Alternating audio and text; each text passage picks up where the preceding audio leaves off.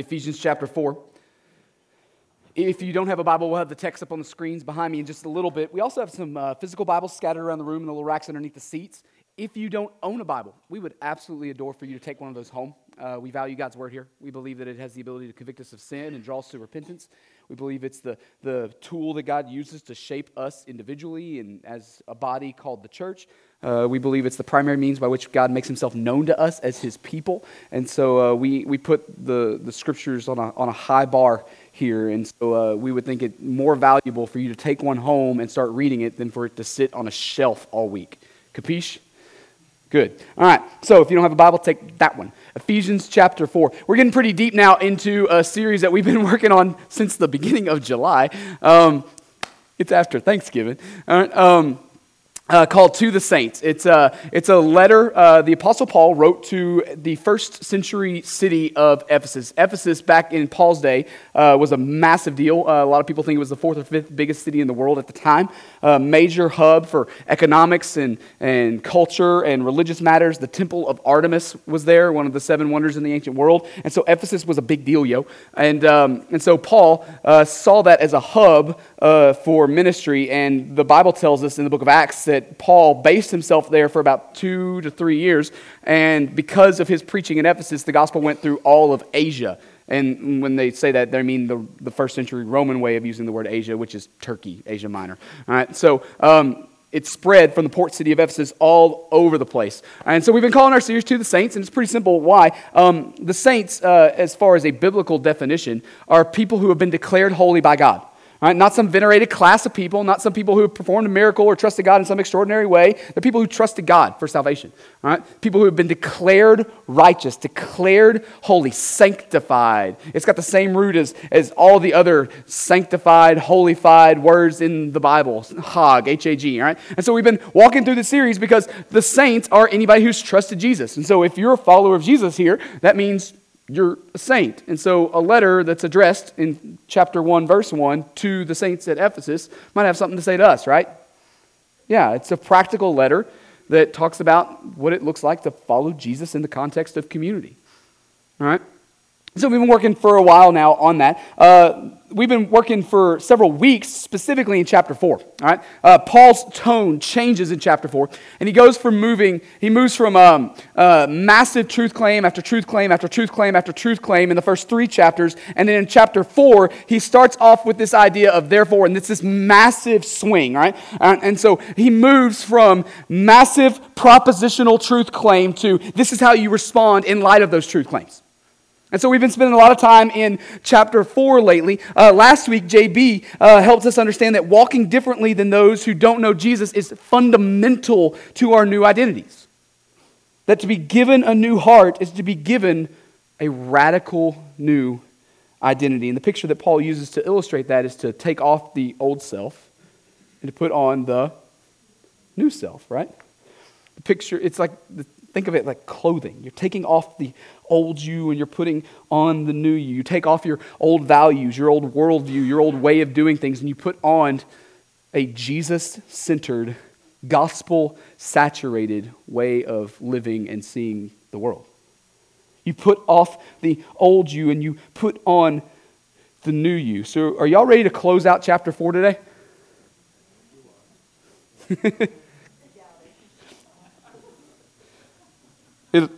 It took us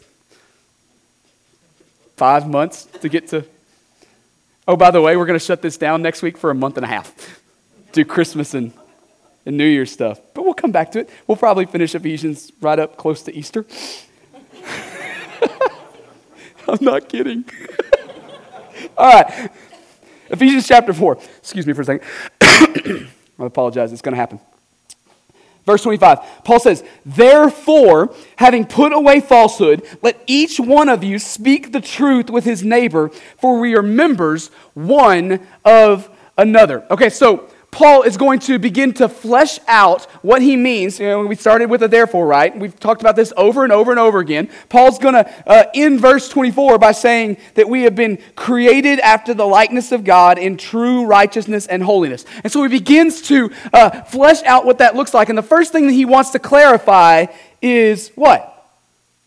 That we walk with these new identities and we put away falsehood and instead speak truth.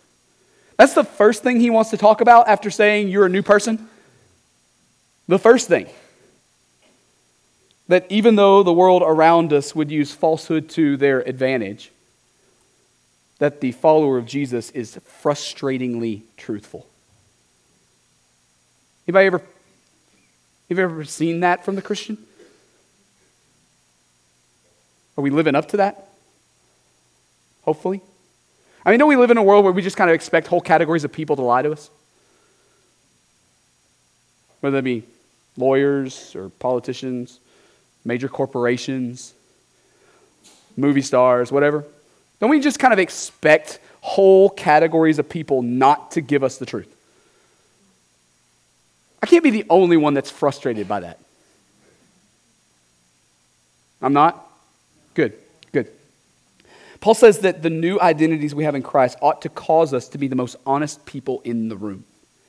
Now, that doesn't mean that non-Christians aren't truthful, all right? That's not at all. That's a straw man. We're not going there. All right? There are other things that can drive truthfulness.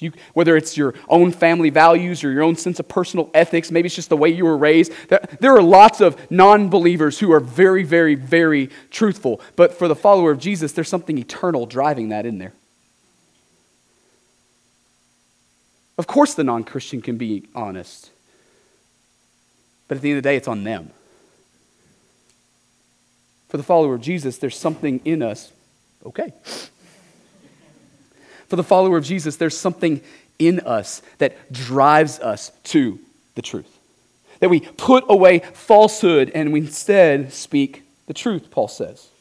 Paul says that it's not just something that can define us, it's something that ought to define us.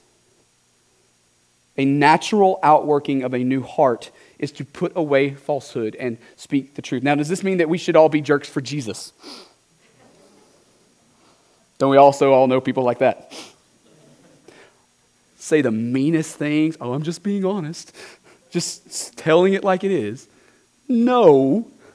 In case you were wondering, no. Hold your finger there and look back at verse 2 real quick. Verse 2 is also in the context of walking with this new life. And Paul says that we ought to define ourselves with all humility and gentleness, with patience, bearing with one another in love. Now, do we call a time out with bearing one another in love and instead speak truth for a moment? Do we have to flip-flop between those? So somehow they're held in tandem, right? We speak the truth. It's dripping in humility. It is absolutely dripping in gentleness. We speak the truth. You ever seen what that looks like? You ever watched that play out? Like, there's a difference between the guy who just wants to swing the hammer and the guy with tears in his eyes. Listen, I love you, but.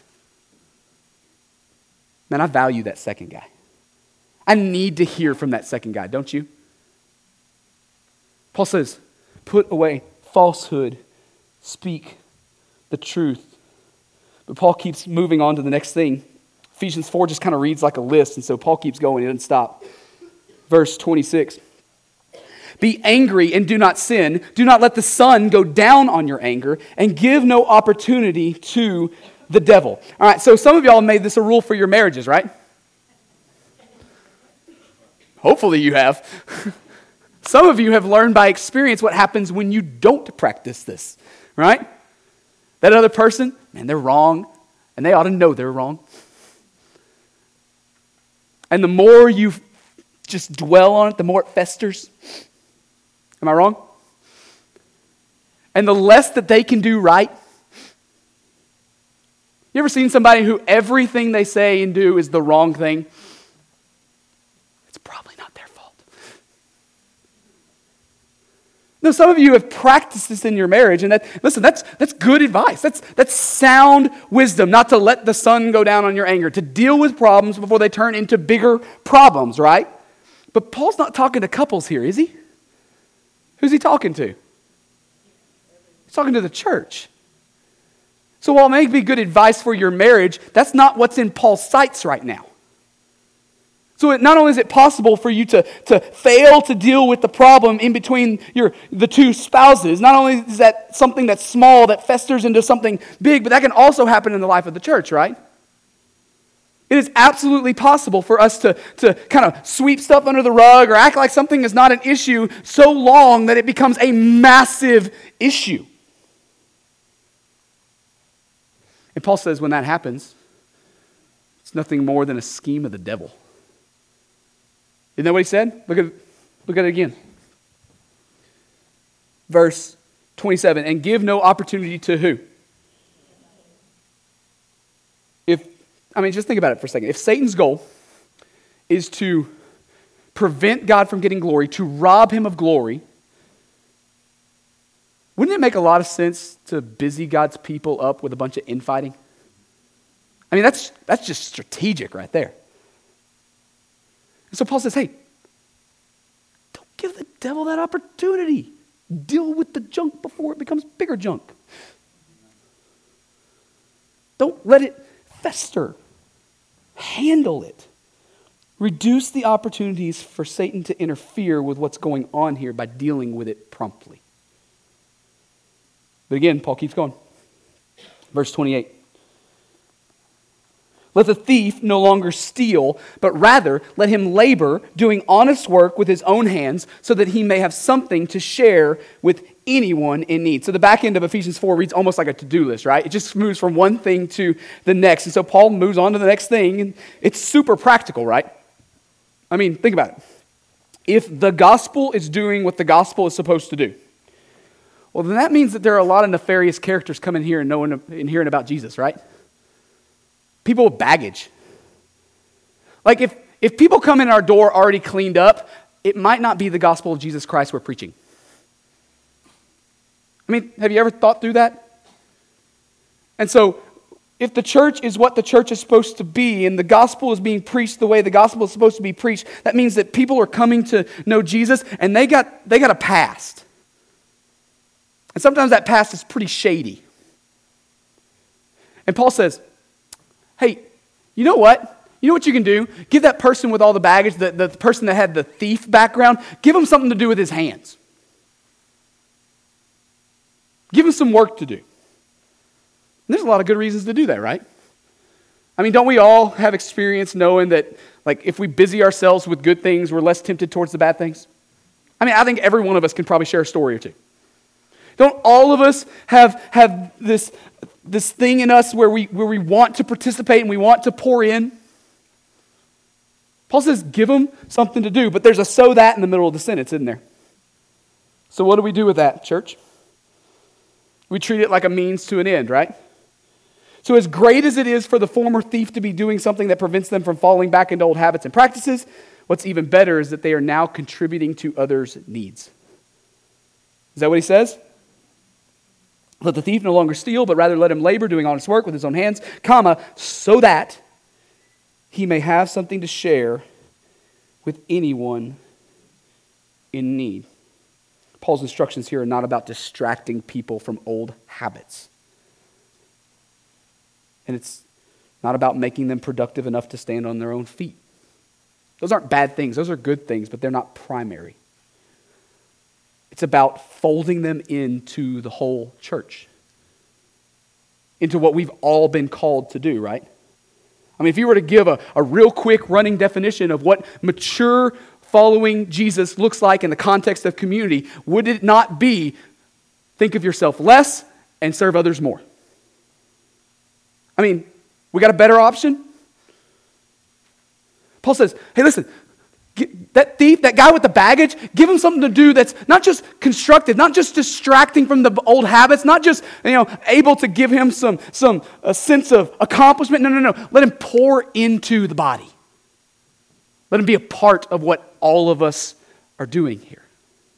Give him something to do that has body consequences and not just personal consequences. But Paul keeps going. Verse 29.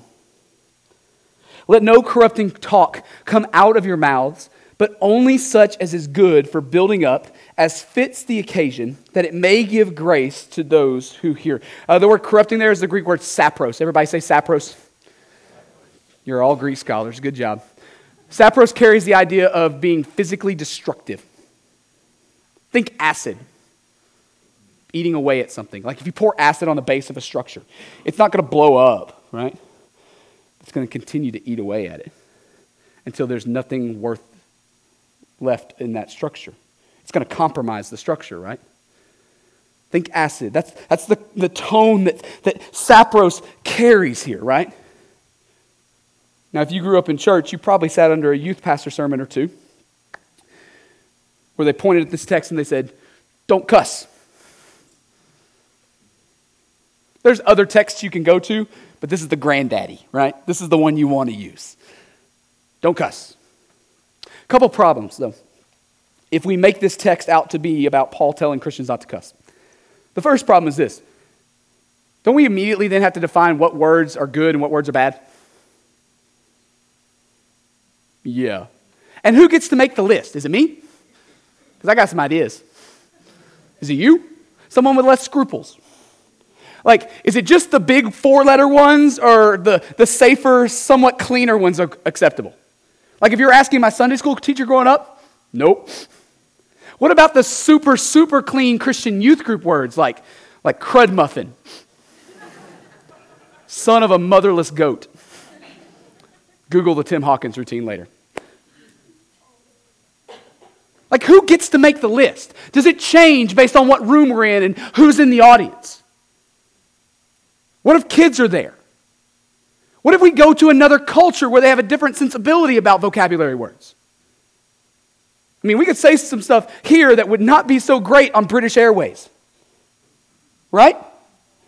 Like, best case scenario, if this is the route that we're going to run, is that we are constantly trying to spin our wheels and come to a consensus over something that is, in the end, just going to change the second we change our circumstances. The second problem we create if we make this to be about cuss words is this, is that it robs Paul of everything he's trying to say right here. It robs Paul of the weight of what he's going after. Now, dirty little 4-letter words can most certainly be included in the scope of what Paul is talking about here, but it's not the weight. Paul is saying that what comes out of our mouths to people and about people matters. It matters. That our words are either building someone up or they're corrupting and tearing them down, eating away like acid at the base. It is entirely possible for us to refrain from using specific vocabulary words and yet be irreparably destructive in the way that we talk to each other. That's what Paul's going for. Does this mean that you can't be critical of someone or something?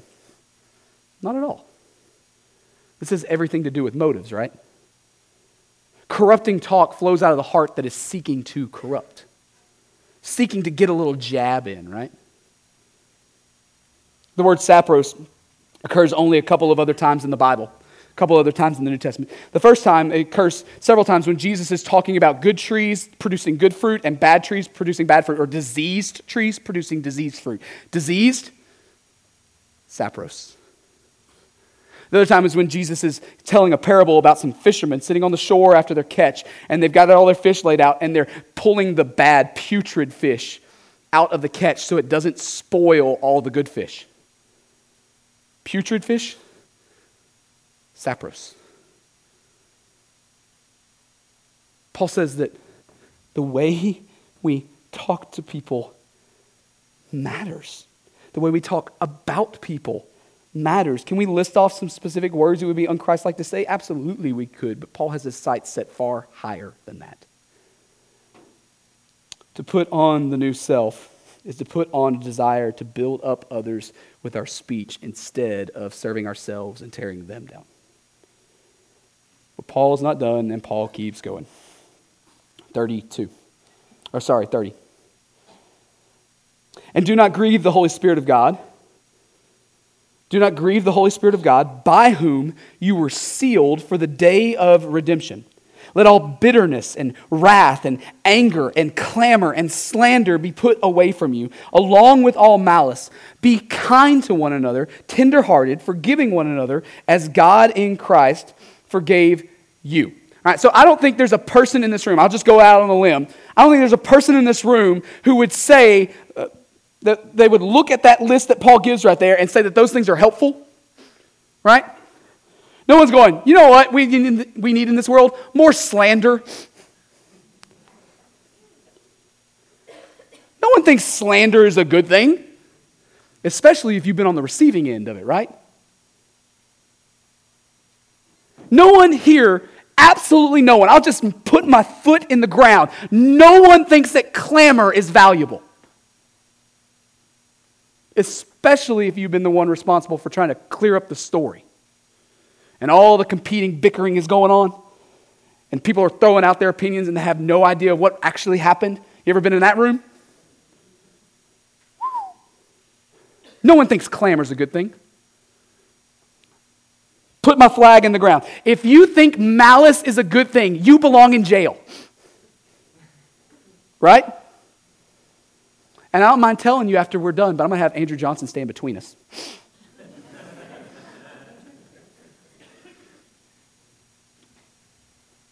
No one, not a soul in here, me, you, otherwise, no one thinks that anything on this list is a good and valuable thing in the world. But every single one of us, myself included, if we're honest this morning, can look at this list and confess to some things. Am I wrong?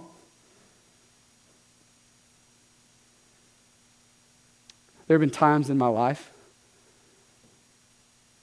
that even though I firmly believe that slander is the opposite of godliness, there are seasons in my life where I've come to my senses and I've gone, oh God, what have I done? How you doing on that one?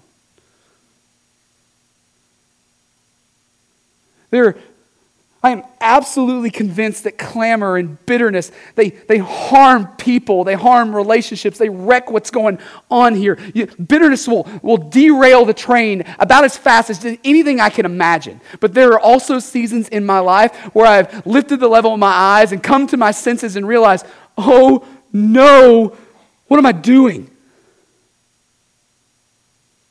Any different? No one thinks these are good things, but all of us can confess to some things this morning. JB talked last week about putting off the old self and putting on the new self, right? Hear me, church. That is not a one-time, I think I can remember it way back when event. It is a daily dying to ourselves as we pick up our cross and follow Him thing. It is a daily crucifying the old me and a daily putting on the new self as I seek to look more and more like Him. And there are seasons where I'm a little more successful and there are seasons where I have to repent of some things. Falling into the rut of sin toward others is not something I have to go out of my way to accomplish. It's in me. It is the natural inclination of my heart. But I have been commanded to put on the new self. A self that is now identified, defined by righteousness and holiness. But isn't that asking too much? I mean, doesn't the world just use these things every day? I mean, spend 15 minutes on Twitter this afternoon. Watch some cable news when you get home. I mean, doesn't it seem like slander and clamor is the currency of our day? If you don't think that's true, you're either not participating in those things, which God love you, or maybe you're blind to some things. These things are the currency of the world that we live in. You get things done in our world by slandering others. This is an uphill battle, guys. Oh, but our God's good. And He gives us a new heart. And this, my beloved church, is where we need to remind ourselves this morning that we are operating within the context of therefore. Remember what I told you a few weeks ago? That we're going to constantly come back to the reality that any command that God has placed on us is nothing more than the appropriate fleshing out of what He's already joyfully declared us to be. So if you weren't here, maybe you're a visitor today, hear what I'm saying. Chapter 4 comes in the middle of the letter. There's 3 chapters of God did this, and God did this, and God did this, long before any of these commands enter the picture. We are operating in the context of, therefore, God has done. He has declared us righteous. We are now the saints if you know Jesus. And He has commanded us, in light of that reality, to put on the new self, despite how difficult it might be. Despite how uphill that track may be. Look at verse 32 again. Be kind to one another, tender-hearted, forgiving one another as God in Christ forgave who? Paul says that we should forgive each other. Okay. I mean, there's a lot of reasons why, right? I mean, there's a ton of good reasons why. So let's give it a shot. I mean, does refusing to forgive drive a wedge between you and someone else? I mean, that's a worldly wisdom that makes a lot of sense. Yeah, I think it does. That's not what Paul tells us to forgive, is it? Does refusing to forgive each other eat away at you from the inside and prevent you from walking in freedom? You bet it does. That's not the reason that Paul told us to forgive. Does refusing to forgive steal your focus to lesser issues and distract you from your calling? Yeah, probably. But church, that is not why Paul commanded us to forgive. It's because you and I, if you know Jesus, have been forgiven of a far, far more heinous crime. If you understand the gospel correctly, then you understand that there is absolutely nothing in this world that can be committed against you that is worse than what you have already been forgiven of by God. Nothing. But what about nothing? Listen, the Christian is not the doormat, but the Christian is very first and foremost the one who deeply understands just how desperately they need a Savior. The Christian doesn't allow themselves to be walked all over, but the Christian is first and foremost the one who understands just how much they've been forgiven. We fall into believing that trespasses committed against us are too big when we lose sight of our own trespasses against a eternally and infinitely holy, good God. You don't measure up to Him. And so the command to forgive is not some random rule from a because I said so God. I think our God's a because I said so God. I fall victim to that in parenting sometimes. Anybody else do that? I hear it coming out of my mouth and I go, oh no! God is not a because I said so God. I know we've been over this before, but we have to come back to it over and over again because it will absolutely affect the way you relate to Him. His commands are a mirroring of His character. That's a theological truth we have to lock down this morning. His commands are a mirroring of His character. He doesn't command a single thing from you that He is not first and foremost perfectly in Himself. And His commands are about walking in step with who has already joyfully declared you to be as well. And so because of that, we forgive far more than the world around us would ever think is deserved. And it's because you know and have experienced a level of forgiveness that they don't have a clue about. As the world around you goes, that doesn't make any sense. You're right. If you knew what I knew, you'd be in the same boat. When the world around you says, no, that's unfair for you. Yeah, I know. Guess what's been already given to me? To understand the gospel correctly is to see yourself as the greatest sinner in the room. And despite what may be done to you, as terrible as those things might be, and there may be earthly consequences for those things. Don't mishear me. I'm not saying you should be a doormat. Despite what those things are, you understand at a core level of what you have been forgiven. Paul says in verse 32, be kind to one another, tenderhearted, forgiving one another as God in Christ forgave you. So how do we respond to God's word this morning? Well, if you're here and you're a follower of Jesus, your response is to press into God.